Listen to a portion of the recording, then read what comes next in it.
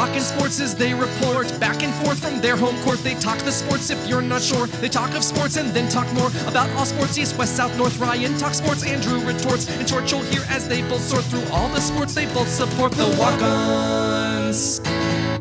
Hello and welcome. This is the Walk Ons podcast. I'm Ryan Reeves. It's Thursday, July 1st, 2021, and happy Bobby Bonilla Day, my friends. Yes, today, once again, the greatest day that's not named Christmas. Bobby Bonilla is going to collect that $1.2 million check from the Mets, which he will until 2025. Andrew, man, I wish I could get one of those annual checks.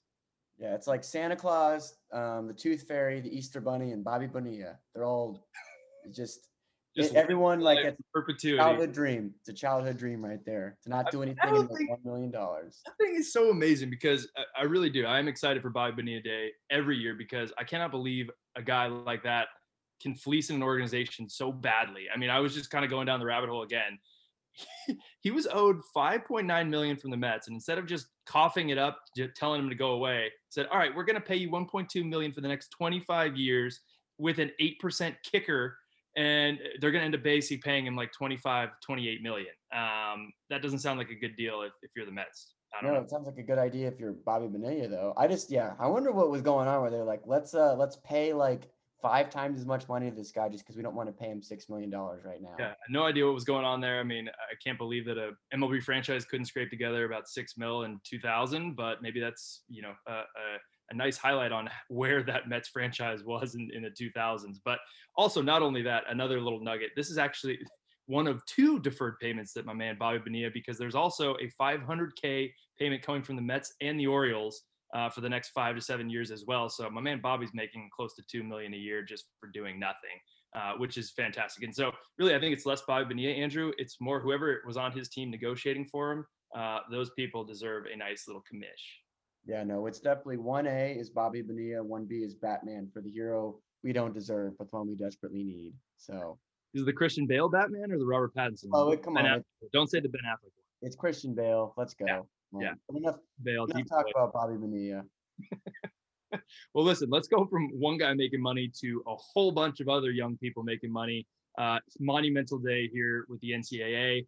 As of today, all 50 states, student athletes are able to make money off the NIL, name, image, and likeness.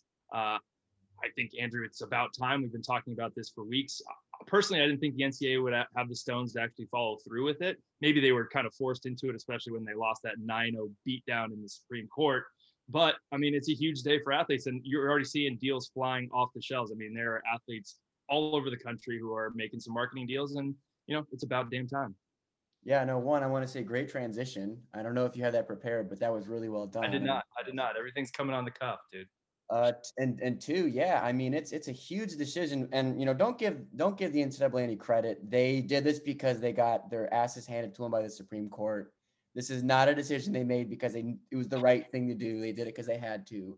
But yeah, it's monumental. But for those that may not quite know, it's not as simple as just the athletes all get paid now. They'd all get, a salary or anything. It's basically if your name, image, or likeness, as the term is used for anything, whether it's promoting like a local car dealership or a product, then you can benefit off that. You're not actually like the university's not giving you a salary. They're not giving anything like a salary or anything, basically. I don't know. I can't speak right now. But yeah, so it's just not as simple as the players are making money hand over foot. It's going to be purely when it's appropriate for them specifically to be used. And so, but yeah, it's a long time coming, a huge day in college sports since 1906 when the NCAA was started, probably the biggest day since then. Yeah, it is huge, right? And I think you hit the nail on the head too, right? It's not like that pay for play type thing, right? Where you're not supposed to be paying athletes to come to school X, Y, or Z, which I think we all know it's still going to happen because that's just the nature of the beast. But it's nice to know that maybe, some of those smaller schools, some of those athletes who are rowers, gymnasts,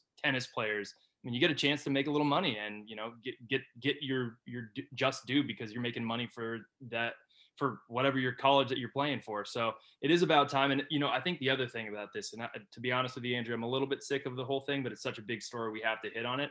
But one of the interesting things that's kind of come out of today, right, is sort of looking back. It's almost opening up this can of worms. It's not about what's going to happen here from today on into the future, but you're looking at, certain unjustly dude things that happen to former NCAA players, right? We're going to have Cassius Winston on, former MSU great, Michigan State point guard. He's going to talk a little bit about that. But, one of the names that was trending today was Reggie Bush. I mean, Reggie Bush, one of the greatest, if not the greatest college athlete that I've ever seen play in my entire life. Of course, he had his Heisman taken away. He had his stats impacted. And he's out there saying, listen, man, it's about time to get my Heisman back. And everything that I've seen, it seems like the NCAA has absolutely no interest in redoing that and giving him his Heisman back, which is absolutely stupid. Even when the NCAA tries to do something right, they still put their foot in their mouth. But I mean, what else do you see happening from this? Maybe that wasn't just for the future, like I said, but guys like Reggie Bush or the Fab Five who lost wins, based on some of this stuff that the NCAA came down unfairly.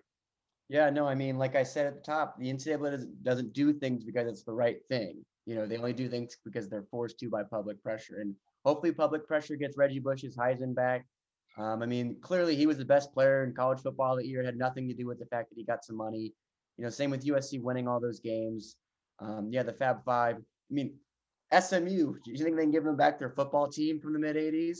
Here's 5 seasons you guys missed out on, or however long it was. I mean, yeah, you can't really retroactively go back and fix things, even though, like, in theory they should. And I mean, the other thing too is, like, this probably isn't the final step for this type of legislation. I mean, it starts with this, and then I'm sure in 10 years from now, it's going to look even entirely different with, again, not maybe salaries, but, more kind of access to marketing opportunities. Universities are going to hire entire staffs to kind of oversee this, to make sure that they do it correctly and lawfully. So, yeah, it's honestly just the first step in what will surely be, as we said, the most drastic shift in college sports since, literally the genesis of the entire notion of it.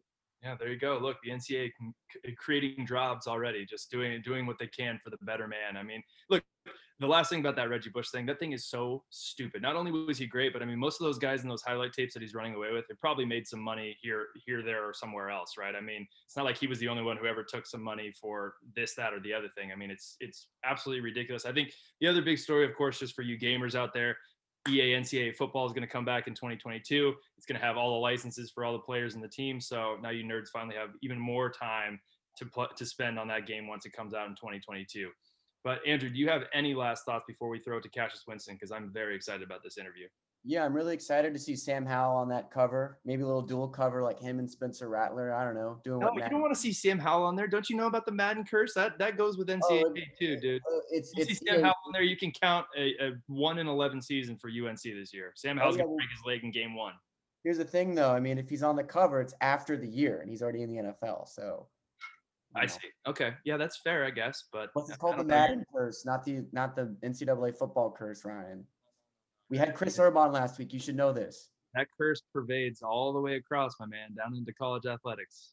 I promise you. But hey, I guess if you can win enough games this year, maybe you won't mind if Carolina's bad again for the next 20 years. Yeah. Well, as long as Mac is there, we'll be fine.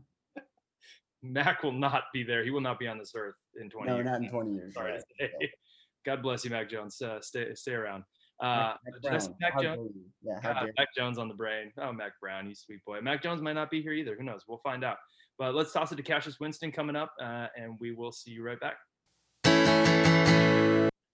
All right, our guest today is a former 2-time Big Ten first-teamer and the 2019 Big Ten Player of the Year. He's the conference's all-time leader in dimes. He's a Detroit Hoops legend, Spartan great, and he just wrapped up his rookie season with the Washington Wizards. It's Cassius Winston. Cassius, how are you, man?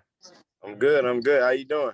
Doing very well. Hey, thanks so much for joining us. This is really exciting for us. This is awesome, man. But listen, I think it's the perfect time to have a guy like you on, right? Today, the monumental news in NCAA, the NIL is passed in all 50 states. So now, starting today, everybody in college athletics can profit off their name, image, and likeness. So my question for you is, as somebody like you got a sweet name, sweet game, but you just left college athletics, right? I mean, you were somebody who probably would have benefited greitly from the NIL. I mean, are you a little bit salty you didn't get a chance to participate, or you just kind of on this win with your fellow student athletes here?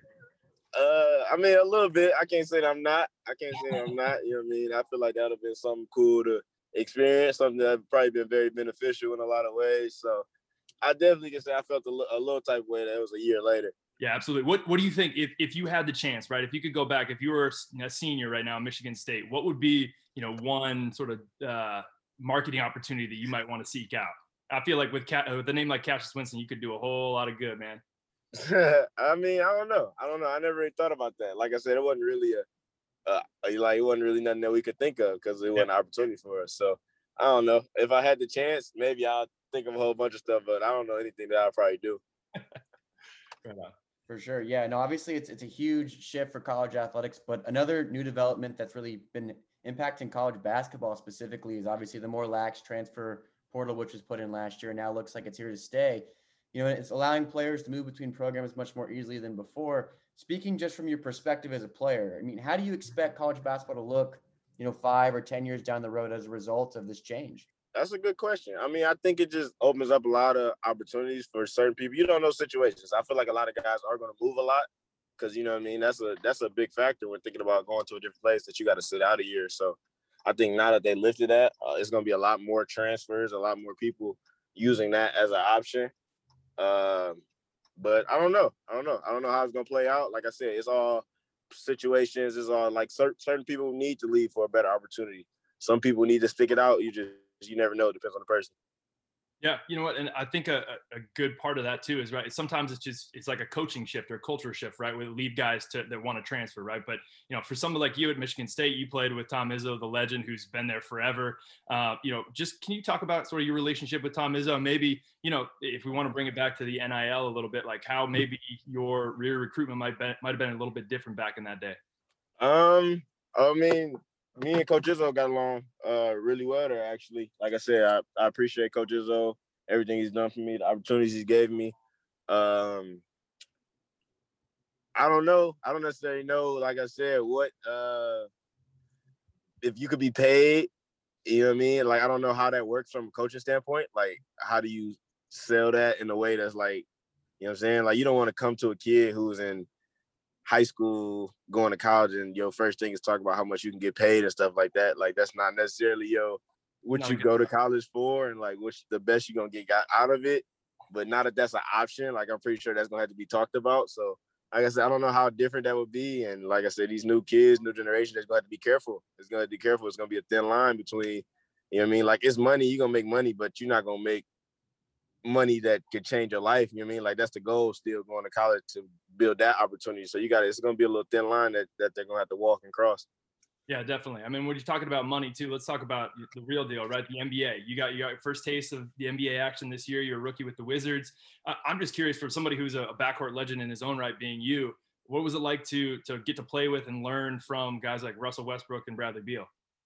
Oh man, it was amazing. It was amazing. You know what I'm saying? To see those guys up close and personal, watch them, and you know what I mean. That's the highest level of basketball. You know what I mean? Like, they're at that level consistently. They play at that level, at the highest level in the world. So to be able to be so close to them and pick their brains and ask their questions, you know what I mean? I try to ask as many questions as possible just because I want to know, you know what I mean, what it took, how they got there and how they stay there. Like, you know what I mean, to be able to do that for such a long period of time. Like, those guys are some of the best players in the league. So to be able to watch them and be under them has been great for me.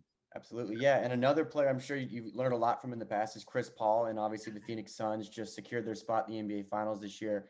What has kind of been your thoughts on the NBA playoffs right now? Obviously, a lot of injuries, a lot of teams no one expected. I mean, I'm sure you're watching. What are kind of just your general thoughts on what's been going on this postseason? I mean, it's been crazy.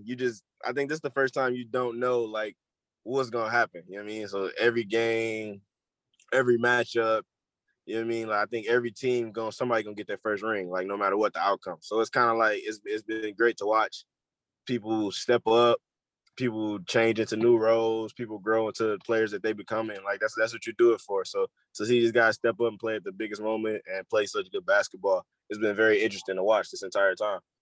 Yeah, do you have a team that you want to win? Speaking of that too, right? You watching these guys play at the highest level. We've got some of the best. I mean, I think this time now, right? You look back, you've got the Magic Johnson years, Michael Jordan, but I think we've got the best set of young stars maybe ever in the history of the NBA. But when you're taking a look at those guys, right? I mean, I think everybody who's an NBA player, your dream is to be that guy who everybody's watching, right? On the final stage of the Western Conference Finals.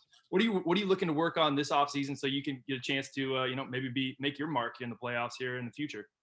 Oh, definitely. Just growing physically. You know what I mean? That's the big thing. Just growing physically, being able to go out there, bang, be conditioned, you know what I'm saying? Get up and down the court, get to my spots, defensively help me out better, you know what I mean? Just all those things like that so I can be out there and I can produce. You know what I mean? That's what you want to do. You want to be out there, you want to make plays, and you want to be able to do that at the best of your ability. So I'm grinding every day, you know what I'm saying, working towards it. My opportunity comes, just try to take full advantage of it. Cash, I just have a question real quick. That's kind of a personal one, but I obviously attributes to you. So as a Carolina fan, I can speak to when you guys beat Duke in that Final Four when Zion was there. That was one of my favorite moments. That isn't my personal favorite team, but it was a great moment to watch. Can you just like speak to what it was like to play against guys like Zion and RJ Barrett that at the time they're college players, but a lot of people think Zion could potentially be, the future face of the league. I mean, yeah, it was crazy. Like I said, the game was nuts. Atmosphere was nuts. I'm pretty sure nobody thought we was gonna win that game or could win that game. And then we playing against, like I said, they had great players on that team, like 4 pros, maybe even more. Like I said, they had a lot of NBA players on that team. So to go out there and play at that level, to go to a Final Four against them guys, and then come out victorious. You know what I mean? A lot of credit to my team, coaches, staff, everybody that was behind us in that game. It was nuts. It was nuts to go out there and make something happen that can go down. You know what I'm saying? Like, people can probably remember that game for a long, long time. Yeah, that game was absolutely epic, man. And you know what? Let's go back even further, right? Because not only were you a star at Michigan State, now you're in the NBA, but you were Michigan's Mr. Basketball, state champion, undefeated season, in a highly competitive division out there in Detroit. I'm just curious, being someone like you, now you got the AAU circuits, everybody's kind of coming up. By the time you're 12, 13, 14, you already play in high level competition. But for somebody like you, what was that kind of like, from a high school standpoint? I mean, big time games, big time crowds, and kind of get you ready for that big time moment in D1. It opens your eyes to the talent that's out there. You know what I mean? It opens your eyes to, you know what I mean? It's a lot of people playing basketball in this world, and it's a lot of people playing at a really, really high level. So to be exposed to that early and to be able to do well in it, you know what I mean? It gives you a lot of just confidence. You know what I mean? Even though I didn't go to the NBA right away with a lot of guys I played with, I was out there with them. So they went to the NBA, and now I was like, okay, I got a chance to go to the NBA because I was just out there with those guys. So it gives you a lot of confidence. It gives you a lot of exposure. It gets you used to playing in front of people. You know what I mean? Because once you get to college, there's going to be a bunch of people watching you, eyes on you, recruits. Going to be a lot of things at stake. So it gets you used to playing for something that, you know what I mean, has stakes, against high-level competition, against a lot of people competing for the same thing. Can you name names, some of the dudes that you played with in high school who've now gone on to their own careers, or maybe who was the toughest cover that you had? Oh man, I mean, in my class out of high school, we had De'Aaron Fox, Jason Tatum, Miles Bridges, Josh Jackson. I don't know, a whole bunch of we got a lot. There's a lot of NBA players through that class. I don't know. Probably can't name off the top of my head right now. But like I said, a lot of talented players, a lot of people doing really well in the league right now too. So, you know what I mean? It was very talented. That's unreal. Yeah. Speaking of kind of, famous names from your high school days, you went to University of Detroit Jesuit High School, which has this notable alumni by the name of Gus Johnson. I'm sure you've heard of him. Do you have any favorite moments or stories featuring Gus? I'm sure obviously the two of you have come into contact, both being great alumni from that school. Yeah, no, especially Gus covered a couple of my games at Michigan State. Like I said, great guy, legend. You got it right. He's a legend. Great moments. That's crazy. I don't know. I mean, we talked plenty of times, met up plenty of times, talked about just me getting to the NBA, me doing what I need to do in college. Like I said, he's been a great guidance for me, a great guy to kind of reach out to and talk to through my career. I love it, man. Hey, listen, Cassius. So we couldn't help any guests that we have on, right? We want to check them out, check out their Instagram, see what they're up to. But man, I couldn't help but notice you have a sick T-shirt and hoodie collection, man. Do you have a favorite one in that mix? Favorite? Favorite is tough. Pick a favorite. Yeah, it's hard to pick. I got a lot. I got a lot of each. Yeah, I don't know if I can pick a favorite one. That's a tough question. I got a lot of them. It's got to be occasion based, right? If you're going to a party, you're going to an event, it's got to be the right one. It's got to feel right. Yeah. I just match the vibe. Depends on what we're doing. I probably put something together to go with it. I love it, man. We're vibing out. Andrew, you got anything else for our boy Cassius? Yeah, no, I have one more question for you, Cassius, and it's kind of going off that mentality of your clothing being really important to what you're doing. So we were doing a little bit of research before the interview, and we found out you're very superstitious when it comes to your headband. That it goes back to even when you were 7 years old. You want to kind of tell us what's going on there? Yeah. So I'm not as superstitious no more. I'm over superstitious now that I have to wear a headband. Like if I don't wear a headband in the game, I just feel like I can't play for some reason. I feel off, like I feel terrible. So I got to wear a headband in the game because when I was little, for some reason, I thought that like my powers were in my headband. You know what I mean? Like I thought that like all my game was in my headband. So if I wasn't playing good, my mom and dad would have like 3 headbands for me. So if I wasn't playing good, I would take it off and I would switch to a different one. And then all of a sudden I'll start playing better. So I'll just wear that one until they run out and then switch it up. So when I was little, I thought my powers was in my headband. And then as I got older, I was like, okay, maybe it's more me than my headband, but I still needed the headband to kind of, you know what I'm saying, keep me aligned out there. That's right, man. That's your powers. That's a beautiful thing. Yeah, it's all in there. I was hoping maybe you like carry one over, like one of those green Michigan State ones, be rocking that for the Wizards. But I guess you're not that superstitious, right? You can swap them out a little bit. Yeah, no, I tried New Jersey. You know what I'm saying? Hopefully, I got an NBA headband that worked for me. Yeah, at least you're not like a Major League Baseball player who goes on a hit streak and like doesn't wash his jock for a couple months. That's yeah. See, that's nasty. Yeah, can't do that. Can't do that. Oh, man, you're a better dude than that. Well, Cassius, we appreciate the time, man. We're all out of time here, but this was a lot of fun. Thanks for jumping on, and continued success with your NBA career, my man. Yeah, appreciate that. Appreciate you fellas talking to me. All right, our thanks to Cassius Winston. Before I forget, don't forget to follow him on Twitter at Cassius Winston or Instagram Cassius Winston 5. Andrew, that was a lot of fun, man.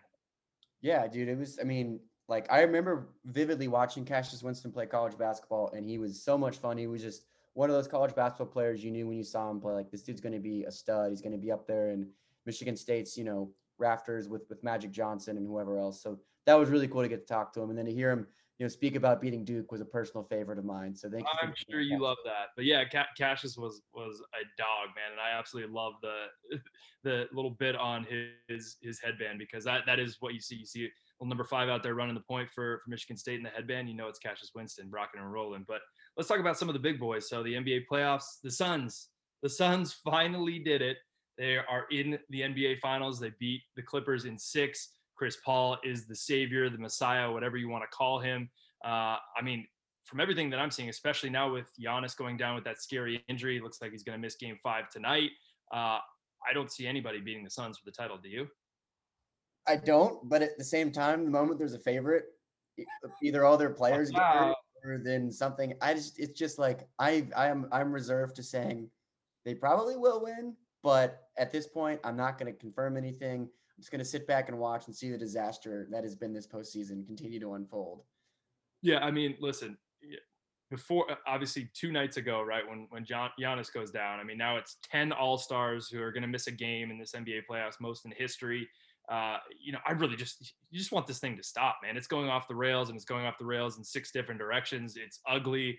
You just don't really know what's going to happen on a day-to-day. I mean, we were texting offline and basically saying, especially with regards to the Hawks-Bucks series, I mean, I have no idea what's going to happen game to game. I mean, you got the Hawks, they win game 1, and then they get blown out in game 2. There's just blowouts left and right. I have no idea what's going to happen every time these guys take the floor. So, I mean, what do you think about tonight, at least? Let's just focus on tonight's game. With no Giannis, I mean, I still think, personally, the Bucks are a better team than the Hawks, but Trae Young. All you got to do is just say Trae Young, and anything could be up in the air. Yeah, if this were in a vacuum, I would actually probably be picking the Hawks right now, because I think Trae Young is going to play. The Bucks are without Giannis, and that's a huge shift to just not just like, oh, you're missing 30 points a game, however many rebounds, however many assists, but like it just entirely shift the dynamic of the offense. You're asking more of Chris Middleton and Drew Holiday in a vacuum. But as we've already said, these playoffs are chaos. So I could sit here and say I'm confident the Hawks will win. That means they're going to lose by 15, and they're going to have 4 players tear an ACL. I'm not wishing that into existence, but it's impossible to predict what's going to happen. It's more like, let's just sit back and react to what just happened and talk about how nuts it is. Yeah, I mean, it is perfect, right? It just Giannis going down, as if there wasn't enough just unknowns in this playoffs. It just gets a little bit more murky. I mean, it's like a hazy IPA. You get that stuff floating at the bottom. You're not really sure like what it is. Should I be drinking that? Is that safe for me? I'm not really sure, but I can't see through it. It's very opaque. It's just kind of like I'm just like strapped into my seat. Like I don't know what I'm going to get. Am I going to watch a game that's, it's going to be decided by 4 points or 40? I have absolutely no idea. I do think that the Bucks are still a good enough team, and Chris Middleton is just going to have one of those games that he had when he had the fourth quarter a couple games ago. But let me just double back to the Suns, because I think we're being a little bit unfair to them. We got the game tonight, obviously in the Eastern Conference, but listen, the Suns are a young team. We've talked about this all year. Young talent. I mean, Devin Booker, right? They turned some heads in the bubble last year. You get Chris Paul that comes over there. You get Jay Crowder, some really good veterans. Saric is over there too. Listen, this is a young team, a young core. They're going to have those guys around for a long time. We'll see what happens with Chris Paul. I mean, are we looking at a potential Phoenix Suns dynasty? And I hate to say that word, Andrew, but I mean, I don't know if there's a better team in the NBA than the Suns right now, and especially looking forward with their roster situation. Well, I don't want to say dynasty, but I'm not going to say it all. They're not going to be really good. What I think was going to happen, and we saw it happen this year, is there's a ton of great Western Conference teams. And, I mean, if Chris Paul resigns, then I think there's a slight chance that this can continue definitely in the next season. Granted, he's, so up in his career that it's not like he's going to be there for 5 years. It's probably going to be 3 years at the max. And probably by that third year, he's dwindling. But the Lakers are going to be really good. And they're going to make some stupid move that no one sees coming, like getting Russell Westbrook or Kyle Lowry, or heck, they could even go after Ben Simmons. They've done weirder shit. Good. Clippers are going to be better. They've clearly gotten over some of the stuff that's been holding them back, especially if Kawhi can come back and, get back into the flow with this team. The Nuggets are going to get healthier, and they looked incredible when they had everyone firing at all cylinders. I know you're shaking your head, but let's be real. I just knew it was coming. They were outscoring people by 20 points. I'm sorry. That's something you have to consider. The Jazz are surely going to be better. And then heck, Dallas might figure something out. They might trade for a player. You just never know. I mean, look at the Suns. No one thought last year they were going to be a good team, let alone the team winning the Western Conference. So I'm not saying for a second they're going to be really bad. They're going to be right up there. Heck, I didn't even mention the Warriors, who have 2 top 15 draft picks that could parlay that into another really good player. Clay's coming back.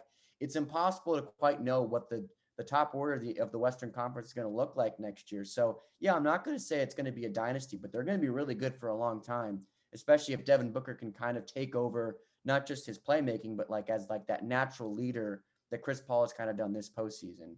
Oh, Andrew, I love to just get at you, buddy. I only shake my head because I love you, but I appreciate you throwing my Warriors in there. I mean, some of the news out of that camp is potentially flipping James Wiseman and 7 or 14 for Pascal Siakam. Interesting. Yeah, I don't know. One thing that I did note. What's that? What? That'd be scary. That would be nice. That would be kind of scary, right? Would be really good together, the funny thing about your little rant there, Andrew, is the one team you didn't mention is the Clippers. Let's talk about them a little bit. I mean, listen, Paul George had a great postseason. I really do think that. I mean, aside from some key missed free throws, he kind of didn't show up in first halves of games, but really the guy carried the Clippers to where they were, and he did it without Kawhi. We're not gonna do this tired and play. Did he shed the playoff pandemic whatever moniker? Because I don't think he did, right? I mean, the guy was fantastic when he was in Indiana. I mean, he went toe to toe with in his prime LeBron and was an absolute star. Obviously, things have kind of led to where he is now, and maybe he probably never wishes he put himself with that moniker. But looking forward with the Clippers, right? I mean, is this Paul George's team or is this still Kawhi Leonard's team? Well, one, I did mention them, so come on, Ryan. I blocked it out. But no, yeah, I think it's really interesting because I don't think it's quite as simple as, it's either Kawhi's team or Paul George's team. I really wonder, is Kawhi Leonard kind of more of a distraction and a pest in the locker room than we thought? Because obviously he won championships in San Antonio, he won one in Toronto, but you wonder if in both of those situations, he was not having to deal with being the natural number one leader on the team. Because even though he was the best player in Toronto, Kyle Lowry was certainly the leader on that team. And in San Antonio, you had Tim Duncan, Tony Parker, Manu, you had Greg Popovich, and then he comes to the Clippers and he's supposed to be taking on this kind of LeBron-like role where he's the go-to guy. He's going to be the superstar that leads the team to a bunch of titles. And honestly, I just don't think personality-wise he's suited for that. And I think that's probably a huge reason why that team really was defunct last year in the playoffs, is once they faced adversity, he was not suited to kind of get him out of that rut. And this year, with their backs against the wall, Paul George did that, for better or worse, whatever people think of him. You have to give him credit. He was the reason they kind of rose above what their expectations were, especially coming back from 2-0 twice and making this probably the most competitive series the Suns have seen in the playoffs. So yeah. I feel bad because I'm not really giving you an answer. I'm just kind of pointing out how complex the situation is, that the Clippers could say, look, if we really want to do a long look in the mirror, Kawhi might be the issue. And then you kind of either you have to go to him and say, we have to change the dynamic we have here, or do you maybe look at flipping him to the Knicks or like the Heat or someone who would definitely give you really good assets, and then you already have a good team and you go from there. I don't know. I mean, again, like I said, I'm not really giving you an answer, but I'm just pointing out it's not as simple as, oh, Kawhi comes back next year and the Clippers are going to be right back to being a top 3 title contending team.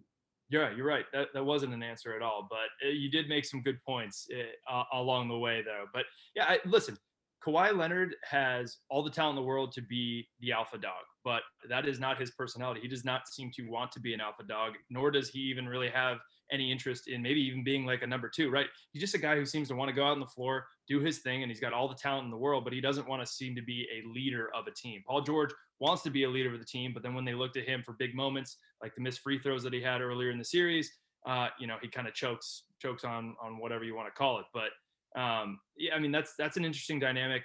Nobody's going to know what's going to happen with that in the off season with them, but certainly something needs to change. They're obviously going to need to move some pieces around because it's not a team that's capable of winning a title as constructed. Now, listen, I think one of the other sort of big things, right? Regardless of who wins the finals this season, there was that huge, let's look back to last season, right? In the bubble, shortened season, basically there was a lot of narrative of stupid people basically saying, well, this isn't a real championship, whoever wins it. Of course, the Lakers won it. Of course, they were probably the best team that year anyways. But, you're starting to see that bubble up again, right? Because of this unreal amount of injuries that we've seen to stars in the playoffs. We mentioned it, 10 all-stars have missed games or going to, with Giannis out tonight, NBA record. I mean, do you make anything or do you give any sort of credence over the folks who are saying, well, whoever wins this year is basically just the healthiest or luckiest quote unquote team versus being the best team? Well, I think there's some credence to it, but at the same time, you have to give whoever wins credit to say, like, you guys overcame the odds that were put in front of you, and the odds are clearly impacting all the teams evenly. I mean, even the teams that right now are still alive, the Hawks have injury issues. Trae Young missed a game. Giannis is going to be out. The Suns are without Chris Paul. So it's more like they've done more with what has been given to them, and you have to give them credit for that, even if we can sit here and say, okay, if Anthony Davis is healthy, they probably beat the Suns, or at least it goes down to the wire. If Jamal Murray's healthy, it's at least a series. It's not a 4-out blowout. There's no Suns and 4 guy to even talk about. The Clippers with Kawhi, they might have won the series. Same with KD in the Eastern Conference. Like, it's unfair to the rest of the NBA to say as well, like, oh, whoever wins is clearly the best team, because, I mean, I talked about this last week. I give the Hawks a lot of crap before the series, but if you told me tomorrow they were going to lose next year in the first round with the same roster, I would believe it.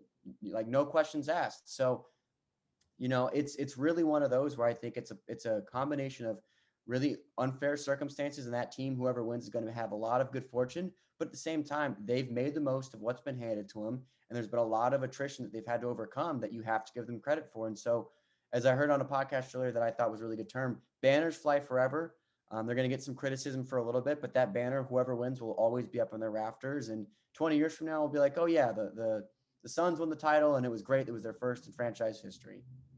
Yeah, it's a lot of coulda, woulda, shoulda, right? I mean, if you're going to point to, oh, well, these guys were the healthiest team, or they're the ones who got the luckiest, I mean, basically you're saying every NFL championship of the last 30 years doesn't count because it's basically whoever is the healthiest team at the end of the year. I mean, that's just what it is. Yes, the cream always rises to the top, but you have to stay healthy. I mean, this is professional sports, especially in a season like this when the NBA, I mean, that shortened season, 72 games. I mean, I don't remember what – as a fan, I love seeing this playoff schedule, right? You get game. No more than 1 day of rest for everybody. I mean, it used to be, there were like 3-4 days. It was excruciating waiting between games. I mean, the toll on people's bodies on these players is I mean, unlike really anything we've seen in recent memory. And I think anybody who's making that claim that, oh, well, you only won the title. You only won the title in the world's most competitive professional basketball league in the world. I already said the world, but I'm going to say it again. You only did it because you stayed healthy. I mean, that's absolute BS. But I understand there's always going to be that kind of asterisk, if you want to call it. But for my money, the Suns are a good team who stayed healthy, and they are the best team left in the playoffs. So we'll see. But if you're looking at the offseason, right, I mean, there's all kinds of shakeups. You got Portland, Dame Lillard's future's up in the air. Dallas completely cleaned house after their first round exit. The Lakers definitely going to make a move. They're going to do whatever it is they do. Sixers blowing up their core. The Bucks might even change coaches. I mean, Coach Bud might be gone, but this is a little bit of an impossible question, but I just want to get your take, Andrew. What is maybe the biggest storyline going into the NBA offseason? I think the biggest offseason question is just going to come down to, I think there's going to be some moves in free agency that no one sees coming. And as we've seen the last couple of years, there's always one move a year that takes a team no one's talking about and turning them into a title contender. I mean, the Clippers 2 years ago were good. They get Kawhi. You're like, all right, they're a good team now. The Paul George thing came out of nowhere. Chris Paul to the Suns came out of nowhere. And, I think you're looking at a situation where, like, like we just mentioned, oh, what if the Mavericks go, screw it, we can convince the Clippers to send us Kawhi and we'll give them draft picks galore. Suddenly Kawhi's paired with Luka. That's terrifying. Or you send Kawhi to the Heat. Zion apparently is unhappy. Dame could go somewhere. I think there's just going to be a move that none of us are even speculating about right now that's going to happen. That's going to suddenly shift the power balance and hopefully, makes it so the Eastern Conference is a little more competitive, gets some of these juggernaut Western Conference teams a little more clarity of who they're dealing with. But, I just think there's some stuff that we're not even aware of yet that is going to have major impacts on next season. Well, that was the absolute best non-answer of all the 9 answers you've given. I'm really good at that today. I really, that's beautiful, man. Thank you so much for that. But all right, one last sort of NBA topic, and I think it's something we could talk about every single year. It's the coaching carousel, right? I mean, we've got all kinds of names. There's probably going to be more once the season ends. I mean, just to name a few, right? Rick Carlisle to Indiana, Jason Kidd to Dallas, Chauncey Billups to Portland, which I really want to talk about in a little bit, Andrew, because that presser today, I don't know if you saw it, it was cringeworthy. I mean, maybe Penny Hardaway to the Magic, that's kind of cool. But listen, I don't think in a professional sport, I mean, maybe football aside, but NBA, X's and O's, you're not teaching fundamentals. It's really how you are a leader of men, right? How do you control the locker room? And that's the reason why Indiana's coach got ousted, because he couldn't get along with their best players. And that's why Rick Carlisle is back there. But from your standpoint, in terms of the coaching carousel, who's the best and the worst fit that have signed, with new teams now? I don't want to say who's going to have the biggest impact, but really is just kind of managing the team that you're going to have. And we don't know what's going to happen with free agency. So just on the optics, on the surface, who's the best and maybe worst fit from this coaching carousel so far? Well, I think the best fit is going to be, and I'm not saying this because I think suddenly this team's going to be a title contender, but I think Rick Carlisle to Indiana makes a lot of sense. He's much more of a direct kind of like, doesn't want to deal with the prima donna, which is why he had a lot of issues with Luka. So you take a Pacers team that 2 years ago was really competitive. They were really competitive the years before this season. And you give them kind of a really good X's and O's guy that has some really talented players to work with, but doesn't necessarily have to worry about them being these, superstars that kind of control the franchise, hold them hostage.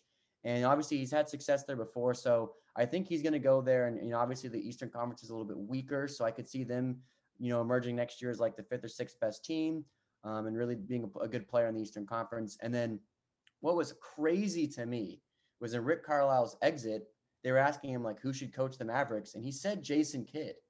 And considering like the ugliness of that split, to me, I'm like, I don't think he's genuinely saying this as like his actual advice. I think he's trolling them a little bit. And, then they went and hired Jason Kidd, and everyone's just like, they're doing this purely because he may relate to Luka better. But Jason Kidd's not been a great coach wherever he's gone.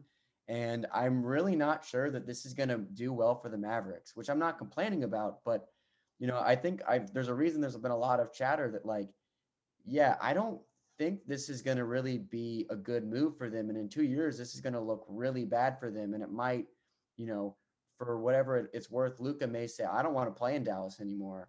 And the fact that those situations are kind of tied is really interesting to me. Yeah, I mean, that's interesting thinking that, it was kind of maybe a troll job. I mean, Jason Kidd makes the most sense in the world, right? I mean, probably one of the greatest point guards, if not the greatest point guard in Mavericks history. The guy knows, what it takes to get out of good point guards and good players. And Luka Doncic is exactly that. I mean, it seems like a match made in heaven on the surface, but, maybe there's a little bit more something to it. Is that kind of what the angle you're getting at?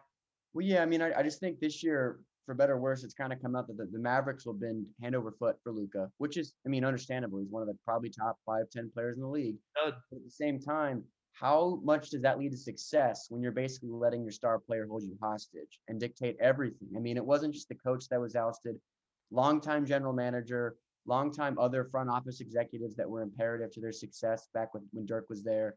I mean, I guess they hired Dirk to a role in the front office, which will help. But it's just, I don't think it sets a good precedent that Luka at 22 is already basically dictating everything that goes on in the franchise. And at 22, he probably doesn't actually know what it takes to win at the NBA. So they may have let a really good coach go without him really warranting like, hey, we actually need a coaching change.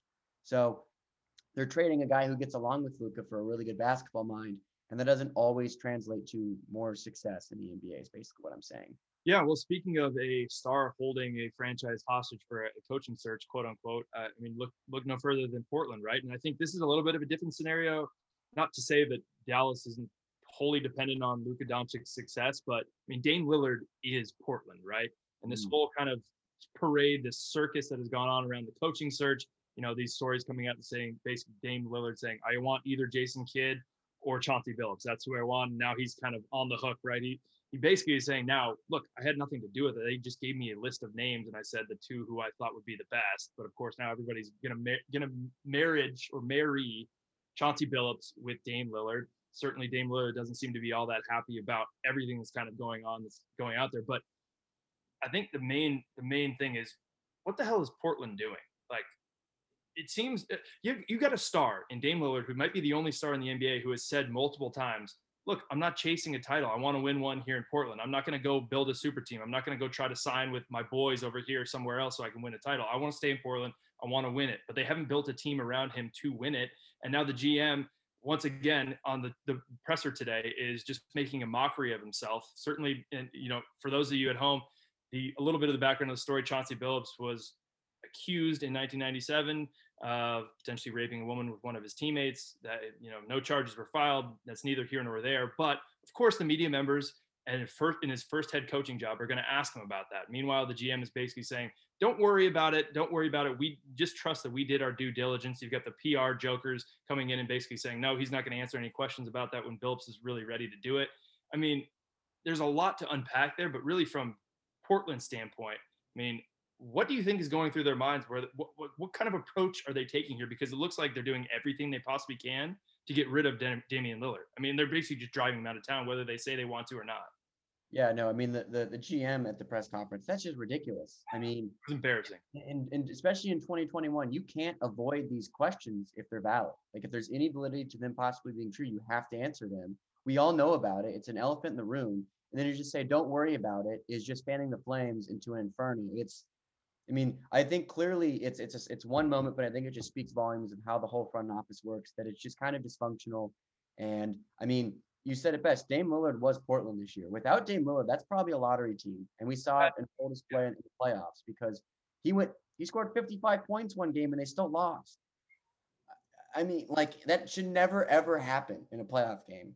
So especially like we've seen it before too. It's not like this was the only year where he's had to just basically put this team on his back and just drag them to barely being able to compete in the playoffs. So yeah, I don't look at Dame's situation and go, oh, if he does get traded, it is him title chasing. I think he's just finally at his wits end with like, I want to be loyal. I love the city. I love what this fan base has given me. But you guys I can only give you so much before you really like just going out of your way to hurt my career. And so, I mean, I'd love to see him go to a team in the Eastern Conference and really get a better chance of like, I'd love to see him go to a team like the Heat, where there's so much like structure. There's a great front office that is committed to winning. And I think he would get along well with Jimmy Butler. They're both no nonsense. Like, let's just go win. So I don't know. I love to see it because I don't like the Blazers. They've kind of, for whatever reason, tried to maintain themselves as the Nuggets' biggest rival right now, which I think this playoff shown that that's probably not the case anymore. But, I always love Dame Lillard. I love what he stands for as a small market guy that sticks up for his team. So I wish him the best, but, the Blazers cannot get out of their own way. Yeah, Miami, no state income tax. So that would be a nice little boon too. Yeah, I mean, at least it just, I want to put a bow on this because we really beat this to death, but it still always blows my mind where professional organizations, where the guys who are in the front office, where literally your singular job is to make the team better, which you would think is making your stars happy, still seem to continually just step in it time after time. And we saw with the Packers this offseason with Aaron Rodgers. Now we're seeing it with Portland and Damian Lillard. I mean, how much do you need to, you really don't need to do anything. And then you just continually shoot yourselves in the foot by doing stupid things, having stupid press conferences, not answering questions that are super valid. It's a silly thing. I don't have the kind of vitriol for Portland like you do. I knew you'd bring it back to the Nuggets somehow, Andrew. You were very, very talented at that. But yeah, whatever they're doing in Portland, they need to stop, and it needs to start with firing the GM. But let's move on to a little Major League Baseball because I think we've reached our threshold of NBA for the day. But look, we really haven't touched on this in the last couple of weeks. Obviously, now that the umpires, we've got the sticky situation, right? The umpires are now checking pitchers. And I got to say, I absolutely love the pitcher's reaction to this. I mean, we saw Scherzer, wiping his hair and throwing his arms up. We got Sergio Romo from the A's literally just blousing, just throwing his pants around his ankles. I mean, clearly the players have had enough of it. It's absolutely ridiculous. I guess my question for you, Andrew, is have we seen the worst of this so far, or is it only going to get worse? Because we did have our first suspension, so I'm sure Robert Manfred's up in his ivory tower just, twiddling his thumb saying, yes, it's working, my plan. See, I think we haven't seen the worst of it yet, because I think when the rule is handed down, the first reaction you assume is all the pitchers are going to be really good about it to start. All eyes are on them. They're going to play by the rules. They're going to stick with it. And then you think once the attention kind of wanes, that laxes, that's when you might see some guys try to, weasel their way back into using it. And we already got a suspension, so you see one guy already doing it. And I think we're just waiting for a really high-profile game. Maybe it's a playoff game. Maybe it's a really important game down the stretch in September where it's going to have a direct impact on a team in the playoff race. And I think that's when we're going to see it at its worst. And we're going to be doing this. We're going to have talking heads saying, did this sticky situation change the entirety of the season because of this one team, doing something that now they're out of the playoff race, and it really impacts like a great player on a playoff team. So just knowing baseball, we have not seen the worst of it yet, because baseball, like the NCAA, cannot get out of its own way. So if there's a bad situation, it's only going to get worse. Yeah, and here's a note to ourselves and pretty much every other talking head out there. We need to stop with the sticky situation quips. I mean, let's think of something else. I don't know, in the sticks or sticking it to them. I don't know, give me something else, because that has already gotten old, and it's only going to keep going. You're going to see all those headlines. Oh, sticky situation. But look, here's my problem with this. It's not just the rule and changing it mid-season, which I've already talked about. I mean, we saw Tyler Glasnow go down a few weeks ago. Luckily, we haven't seen any other big name pitchers really go down with it. But the problem with this rule, aside from when they implemented it, which is absolutely asinine, and Rob Manfred has no idea what he's doing, but it doesn't even seem like it's really pinpointing the stars, right, or the perpetrators. You mentioned, it's more like a pendulum, right? Guys are all eyes are on the pitchers now. They're going to stop. They're going to play by the rules now, and then maybe it starts to get a little bit more lax here in the next couple months, especially big games leading up to the playoffs, September, October. I mean, you're going to use every single bit that you can to get an edge, right? Like my old boss used to say, Jim Rome, if you're not cheating, you're not trying. And this is professional sports. Everybody does whatever they can to get an edge. You want to call it cheating? Fine. But I mean, what the Astros did, yeah, that was cheating. But I mean, you got guys, this has been something, the sticky stuff has been in the league for the last 10 years. It's just been something that people deal with. And now all of a sudden it's a problem. But, I mean, we saw the crackdown with the Mariners pitcher, Santiago, I forget his first name, but I mean, this is a guy who's a 10-year journeyman who he said he was using rosin, which is totally fine, right? But, they're making an example of a guy like this. And there was another guy in the red system who got suspended last week too. That they're making examples of the wrong people, because this is not going to change what guys are going to do to get an edge, especially when it comes to playoff time. And I mean, really, the other part of it is you want to crack down on guys who are using sticky stuff in on their hands, but you're not going to go and punish guys like Trevor Bauer, who is in the news for some really, really awful stuff. And guess what? Trevor Bauer is going to be pitching tomorrow because, Dave Roberts says it's not in my hands. We're just going to let him go. I mean, this is the problem with MLB. You're punishing the wrong people. You're implementing things at the wrong time, and you're just doing everything you can to look like an absolute idiot if you're Rob Manfred. I mean, it's an absolute joke, and especially at a time where Major League Baseball needs eyeballs, right? I mean, they're known as that old white guy. That's the only people, like the young people don't want to watch this. And now you're doing stupid shit like this. You're just shooting yourselves in the foot over and over and over again. I can't keep watching it. Yeah, no, the Trevor Bauer stuff's horrible. It's bad. It's horrible. It's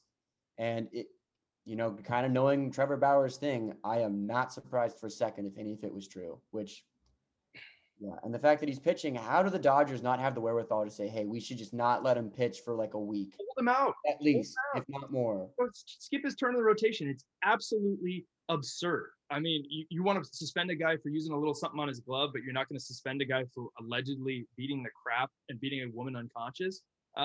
What are we doing? I mean, you're making a mockery of yourself and your entire league in front of the eyes of the entire country. I mean, it's stupid. And the sad thing is we're sitting here and we're not surprised that the organization's doing it. And that tells you that where the problem lies is we know what happens. We know they're not going to change. And like you said, we've talked about it many times on the show before. Baseball is just unable to change with the ways. They cannot get out of their own way. They don't really understand the root of the problems with some of these things. And they just aren't really willing to listen to some of these things that they need to listen to. And so, yeah. Yeah, and look, my last point on Trevor Bauer. Look, he is obviously a lightning rod. You love him, you hate him. Most people seem to hate him. I actually have respect for him as sort of a guy who's just he kind of just wears his heart on his sleeve, right? He'll talk about things. You know, he's given some really insightful, really thoughtful responses on this whole sticky situation in the sticks. Here we go again. But at the end of the day, if these allegations are true, he's an absolute and total scumbag, and the Dodgers are even worse, frankly, for letting him to continue to pitch. And it's also wearing on Major League Baseball. So it's an embarrassment for the entire league. You need to be better. I'd like to say be better, Major League Baseball, but I know you're not going to. So what's the point? But speaking of, that Trevor Bauer and the Dodgers and all of Major League Baseball could certainly be our duds of the week. But I think we've hit that one enough. Let's skip to our dudes and duds of the week. Andrew, who's your dude? Yeah, well, I'm going to give out two, just both real quick. You got to give a shout out to Chris Paul for finally getting to the finals after a 16-year career that'll surely get him in the Hall of Fame. If he can win this year, I think it solidifies him as one of the top 5, if not higher, point guards ever. And then we haven't talked about Shohei Ohtani enough. The dude is absolutely raking right now. He got a little blown up on the mound last night, but when it comes to hitting, he's doing stuff that hasn't been done since Babe Ruth was around. Really looking forward to the home run derby at Coors Field because he's going to have like 70 home runs. It's going to be great. Yeah, who are your dudes? Yeah, well, listen, Ohtani is the man, and we don't talk about him nearly enough. Unfortunately, there's too many embarrassing and crappy stories coming out of Major League Baseball these days to even, give a guy like Ohtani the kind of run that he deserves. But yeah, video game numbers, the guy's an absolute freak. He's not even human. For me, my dude, it's Jerry Rice. Jerry Rice and the Niners, because the Niners released their throwback unis, the red, the white. It looks great. Back from the days where Steve Young was throwing peas to Jerry Rice and John Taylor and routing the San Diego Chargers, formerly San Diego Chargers, in the Super Bowl. But my man Jerry, not only did he come for a little throwback announcement for those jerseys, but he also laced them up. He threw his gloves on. He was out there running routes. And really, I think the saddest thing about Jerry Rice, he didn't live in the fantasy sports era, because my man would be number 1 pick every single year. He's going for 7, and he could go for 7, 160 and 2 touchdowns right now. The guy looks like an absolute stud, and he's 58 years old. All right, Andrew, who's your dud? Oh my God, is this a dud? Whew. For those of you that have not seen this, you need to go Google this right now and watch it on YouTube. It's the most insane thing I've ever seen, especially at the Tour de France. It's hilarious. For those of you that do not know, there's a clip of this lady who's a spectator at the Tour de France she's holding a cardboard sign and she's trying to jet it out to be caught on TV. And she absolutely levels half of the cyclists in the race. Like, I'm talking a major pileup that I think only the top 10 people in the race did not get affected by. So like those top 10 people were riding free the rest of the round because they didn't have anyone else racing behind them. And she's now since been arrested for this role because not only did she whack them over, but like many bikers had to retire from the entire race. They just had to give up on the race for the entirety of it, which I don't know if you guys know, but it's multiple legs. It's not just like one day. It's kind of this whole couple week long thing. And I'm just sitting back going, can you imagine being a world-class cyclist, training for years, devoting your life to the sport, finally reaching the pinnacle of your sport just to retire because some idiot French lady whacked you with a cardboard sign? Like, that just is insane. That's like if your team's fine in the Super Bowl, you're the Cleveland Browns, you get the Super Bowl, and half your team can't play because a French lady hit you with a cardboard sign. It is absolutely in the locker room. They all slipped and broke their backs. It is absolutely bonkers to me that this happened, and that the entire story is absolute gold. If you haven't seen the video, you got to check it out, especially the aerial view where you just see literally it's just a pile like of bikers just on each other. Probably what the funniest thing about it is, I guess somebody read the sign and it basically said in German and in French, "Go grandpa, go grandma." So that lady is going to get sued out the ass by an entire country just so she could say, "Go grandma and go grandpa." I mean, I really hope grandpa and Grammy are really proud of her. Yeah, no, it like I don't know. Was it worth it? I'm not sure. It's simultaneously funny, and it's for those cyclists, it's got to be the most frustrating thing ever. Yeah. And she went on the run. Like a fugitive. She went to some other country and they had to track her down there. I mean, the whole thing is absolutely bizarre and it's beautiful. I love it. Yeah. I really hope this doesn't get forgotten. Cause like, it's one of those with cycling not being the biggest sport. In 2 years, we're like, what happened? Like, this has got to be one of those monumental bloopers in sports for years to come. And I really hope it stays. That's an incredible one. It really is. Listen, I'm actually going to break protocol because I got another dude for you, and it's actually the New York Mets. We're gonna bookend this because put the New York Mets on blast at the Open. They're still paying. It's Bobby Bonilla Day. They're paying $1.25 million today. But you know what? The Mets and new owner Steve Cohen, they're making Bobby work for it. Finally, the last 20 years, Bobby's just been sitting back, sipping Mai Tais and just collecting that check. But guess what? If you haven't seen this, it's actually pretty awesome. So at Citi Field, they have an Airbnb where you can go and stay for a couple nights. They got everything you need, like a traditional Airbnb, and then you can go out on your balcony and check it out. So check out the game. The Mets are making Bobby Bonilla do an Airbnb tour. He's basically hosting an Airbnb event at Citi Field for some lucky winner who's going to get to stay there. So it's really nice to see that at least the Mets are doing a little something and making Bobby work for that money, for that cheddar. I mean, it's about time, right? Yeah, I mean, imagine still being like, I got paid $1.2 million to host some random people at an Airbnb for a weekend. I would do that 10 times. Yeah. It's still a good gig if you can get it, but if you haven't worked or maybe got off your couch in 20 years, it might be a little tough. So hopefully Bobby hangs in there. Let me wrap this up. Last dude, and I'm doing this on behalf of our executive producer, Seamus. He is, pray for him, everyone. He's doing his wedding photos right now, and he's definitely not pleased. But the New York Yankees swept by the Red Sox again. They're now 0-6 versus Boston this year. They have an awful record in the division in the AL East in general, including shelling Garrett Cole on Sunday, 6 runs, 3 homers allowed. Then they blew a 7-2 lead to the Angels last night at home. They're up 8-4 with Aroldis Chapman on the hill, and they gave up 7 in the 9th and lost to the Angels. I mean, listen, I don't hate the Yankees nearly as much as our boy Seamus does, but I think everybody can agree it's really nice to see the Yankees just languish in mediocrity, and they are continuing to do that, and they're keeping everybody like us happy, and they're keeping Seamus. They're allowing Seamus to sleep at night and maybe making his wedding photos not nearly as painful. So God bless you, Seamus. Godspeed. Happy Bobby Bonilla Day, everybody. It is Thursday, July 1st, 2021. We are out. The Walk Ons. The Walk Ons.